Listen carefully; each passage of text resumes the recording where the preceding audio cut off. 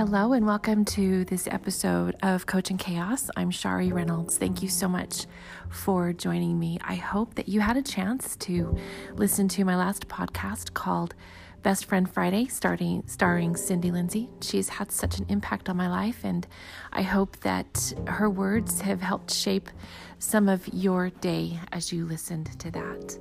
And so I'm looking at Ether 4 and 5 from Come Follow Me, and also listening to the conference talk called Choices by Elder Russell M. Nelson, who is now the prophet of our church and the world, called Choices from October 1990. And I'm thinking about choices, thinking about choices for today, choices in this moment, and choices for our future. But regardless, everything you do now is for your future.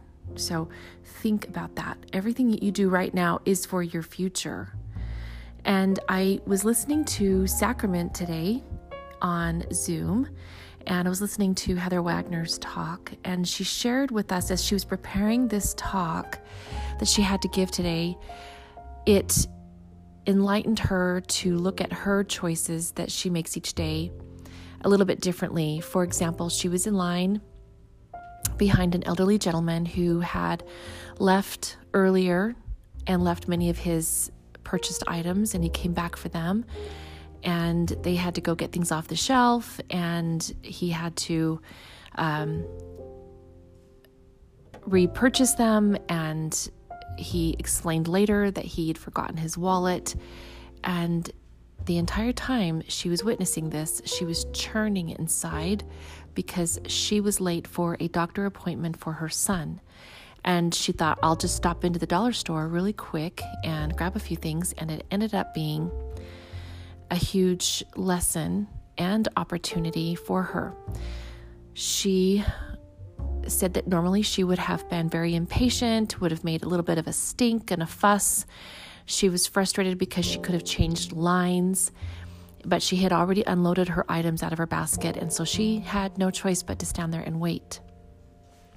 But as she waited, she watched the struggle of this older man, and as she finished making her purchase, she saw him standing by the door just trembling. And she asked him if she could help him, and he allowed her to. And on the way out to the car, he was very slow moving, and he said to her son, "Don't ever grow old." And he explained to her at that time that he'd left his wallet and what a frazzled morning he had had, and he's very slow and moving. And yet she was so grateful that she paused and made the choice to be patient and to consider things a little bit differently in how she would proceed. And then she was given the opportunity to serve him and even to show her son how to serve. And so in that moment, she helped that man, but in that moment, it helped her and maybe her son for their future.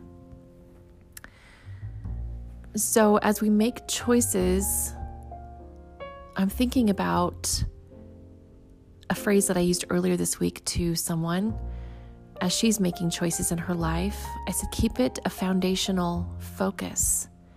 And so I'm thinking about in Mormon 8, verse 39, why do ye adorn yourselves with that which hath no life?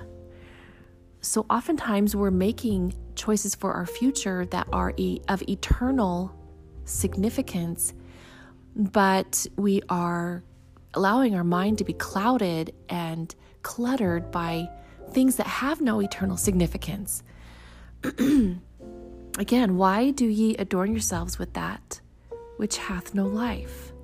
So is there a decision that you're in the process of making right now, but you can't bring yourself to a full decision on that because you're letting things of insignificance step in the forefront of your mind between you and the Spirit, ultimately between you and Heavenly Father and His ultimate will for you. And I listened to a talk by Neal A. Maxwell this week, and he said, the greatest gift that you can give to your Father in heaven, and the only thing that you can give to him is to give him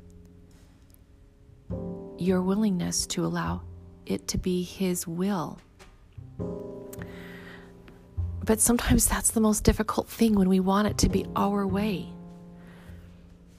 So in reading Ether 4, verse 11, but he that believeth these things which I have spoken, him will I visit with manifestations of my Spirit, and he shall know.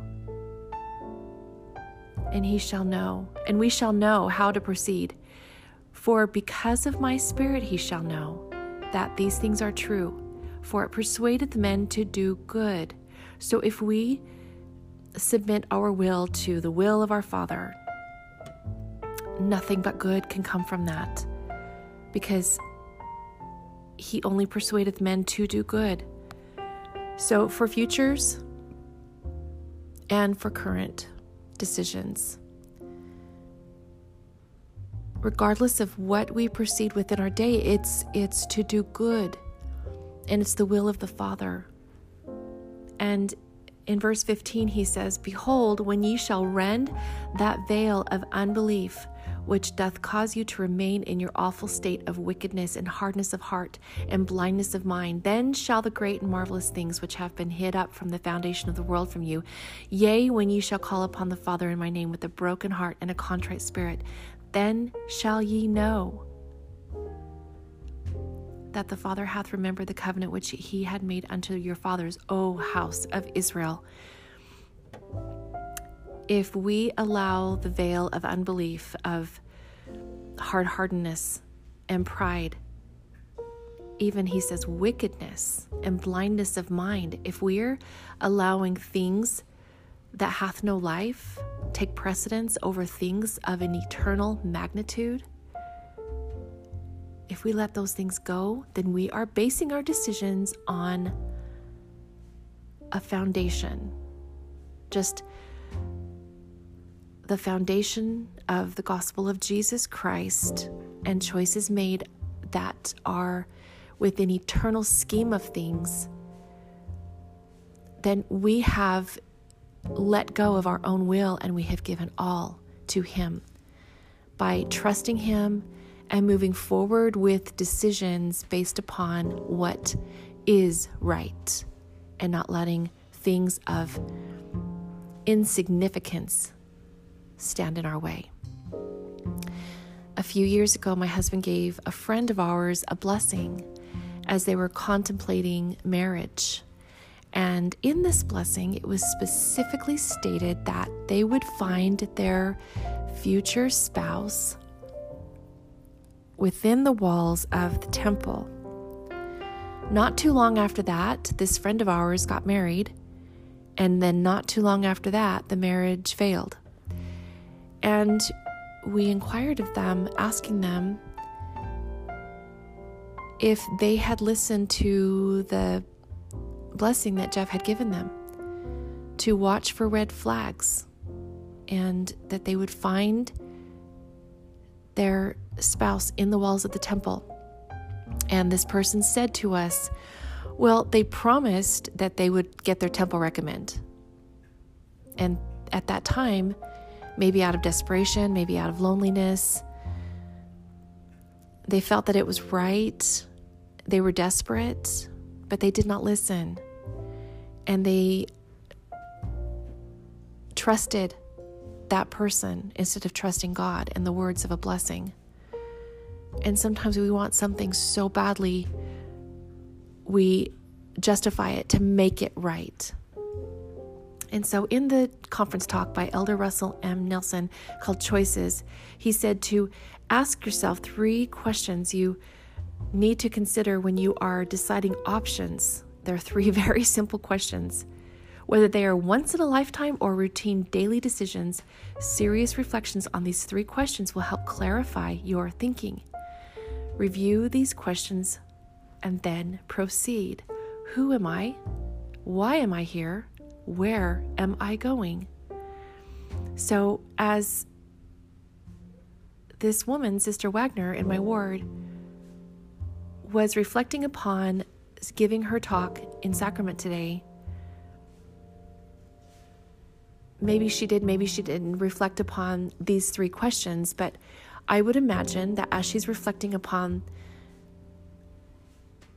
eternal significance, she was able to make a more valued choice that was pleasing unto her Father, pleasing toward her future, especially in her son witnessing his mother give service to this elderly gentleman, and eternal salvation. How about that? She made a decision to stop and pause and be more mindful, just as I am trying to do, and applied what she was learning to that moment. She is, who am I? A daughter of God who is willing to serve our Father's children, my brothers and sisters. And in that moment, it was serving that gentleman. Why am I here? I am here to return simply back to my Father in heaven. I am here to receive a body. I am here to be tested. And that answers number 3. Where am I going? I am going home. I am going home to see my Father's face. I'm going home to look into the face of my Savior. Truthful answers to these 3 questions will remind you of important anchors and unchanging principles. As you consider these mental questions, it will become clear that decisions you first thought to be purely personal, virtually always impact the lives of others. Always. He says the word always. Your decisions you think just are virtually purely personal always impact the lives of others. So in thinking about my friend who married someone that had obvious red flags and promised that they would get their temple recommend at a later date, that they were working on it, and not listening to the foundational significance of the words of a blessing, words that were purely spoken towards and for that significant moment. It impacted her future. It impacted their kids. It impacted the job that they left. Opportunities were broken and heartbroken. Were both of them. It just didn't work out. In answering each of these 3 questions, he says, then you must be mindful of the broader circle of family and friends who will be affected by the consequences of your choice. So like my friend in my ward who chose to help that elderly gentleman, she has possibly saved generations because of the simple act of listening and following a prompting to pause and to be patient. And she represented the Savior as a true disciple by serving her brother and showing her son just exactly how to do it as he goes into adulthood and honors his priesthood. This self-examination of these 3 questions will be a silent examination. No one else will hear your replies, but ultimately, Heavenly Father will know uniquely how you proceeded. He says, as a member of the church, you have made sacred covenants with the Lord. You have taken upon yourself the name of Christ. You have promised to always remember him. So as you think about those 3 questions, why, who am I? Why am I here? And where am I going? In every situation will help you ultimately decide choices for now and choices for our future. One of the most important reasons that we are here is to receive a mortal body, he says. Another is to be tested, as I mentioned earlier, to experience mortality, to determine what you will do with life's challenging, he didn't say moments, he said opportunities. Opportunities to prove us. Opportunities to prove to our Father in heaven that we are worthy to return to him. Those opportunities require you to make choices, and choices depend on our agency. Our agency is the greatest gift our Father has given us, and yet the greatest gift we can give to him is to submit our will to his will. So our greatest test is to exercise our agency as in the very best way that we possibly can. So he says something really interesting. Prayer provides communication with your Heavenly Father and invites promptings of a personal revelation. And I have been talking about prayer and I have been studying about it, but something really interesting happened to me the other night. My daughter was visiting a friend 2.5 hours south of where we live. And there was all kinds of arrangements made that she was able to stay the night with one of my son's friends, and it was all working out. And yet she calls me at midnight and says, I cannot get hold of Stacy, where she was going to stay the night. And I don't want Stacy to feel bad ever, but we had made arrangements for her to stay with Stacy, and so that she could see this boy. And yet when she went to go to Stacy's house, she realized she didn't get the address. So she calls me at midnight and says, Mom, I don't know where she lives. I said, call Stacy. Call Stacy. And she said, Mom, you should see my phone. I've already called her 1 million times. Oh dear. So I went into Jeff and I said, Jeff, we need to go get her, because I was really worried about her driving home. And he said, no, we're not going to do that. Let's just get her home. And we checked the weather, and it was supposed to snow at about 4 or 5 a.m. And that means that the pass back to I-70 was going to be exceptionally dangerous. Oh, my mother heart. I got on my knees. And I've really worked hard on faith. And I said, Heavenly Father, it's probably too late for me to ask thee this at this time, but please bless her that she will be safe, and please bless her that the roads will be safe. And a very calm reassurance, which I was very grateful for, especially in this moment, because let me give you a little bit of background. I was always saying, well, now why do we have to pray if he already knows what we're going to pray for? If he already knows the outcome, if he already knows what his will is going to be, why do we have to pray? Not that I didn't believe in prayer, because I believe that we need to pray so we can maintain that relationship with our Father in heaven, okay? So I went to my knees and I prayed these words, and Heavenly Father says to me, I already knew you were going to ask that, and I've already prepared a way for their safe return. So instead of feeling like I was too late, because I didn't know 10 minutes prior that this was going to happen, I was just checking on her simply at 11:40 to make sure that she was leaving to be at Stacy's house in time by curfew. 20 minutes later, she calls me and she says that she can't get hold of Stacy. Little did I know that that was going to happen. So here I was with her stuck. And even furthermore stuck, I was afraid to go in to tell Jeff that she was stuck and in this predicament, because earlier he said, no, she doesn't need to go this weekend. But if you know my husband, he doesn't think that she ever needs to drive 2.5 hours to see a friend. And usually the answer is always no. So every other time that she's gone, everything has worked out perfectly fine. This time it didn't. And there will probably be no more trips to Parowan. In any case, I was so grateful that my Father in heaven already knew the predicament that we were going to soon be in. I was so grateful for my husband, who very lovingly got on the phone with her and guided her, told her, call me when you get to Beaver, call me when you get to the I-70 junction. Okay, we're going to lose service, so the roads look like they're clear, as he's watching the weather forecast on the computer. Call me when you get to Richfield.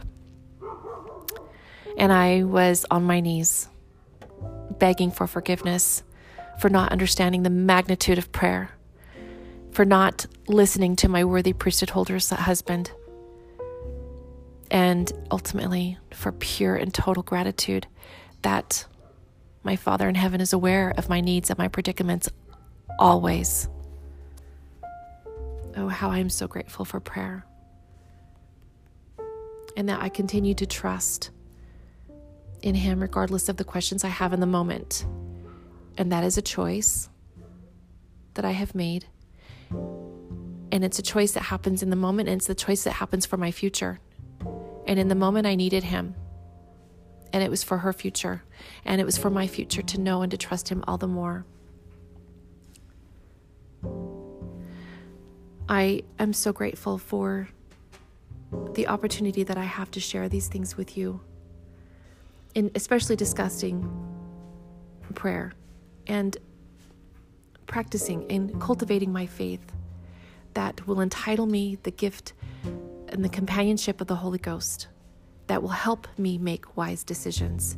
Yes, he says every test, every trial, every challenge and hardship that we endure is an opportunity to further develop our faith. And someday, when we are standing at the feet of our Father, at that judgment, he will not only consider our actions, but he will consider our innermost intent and heartfelt desires. President Nelson says, your everyday thoughts have not been lost.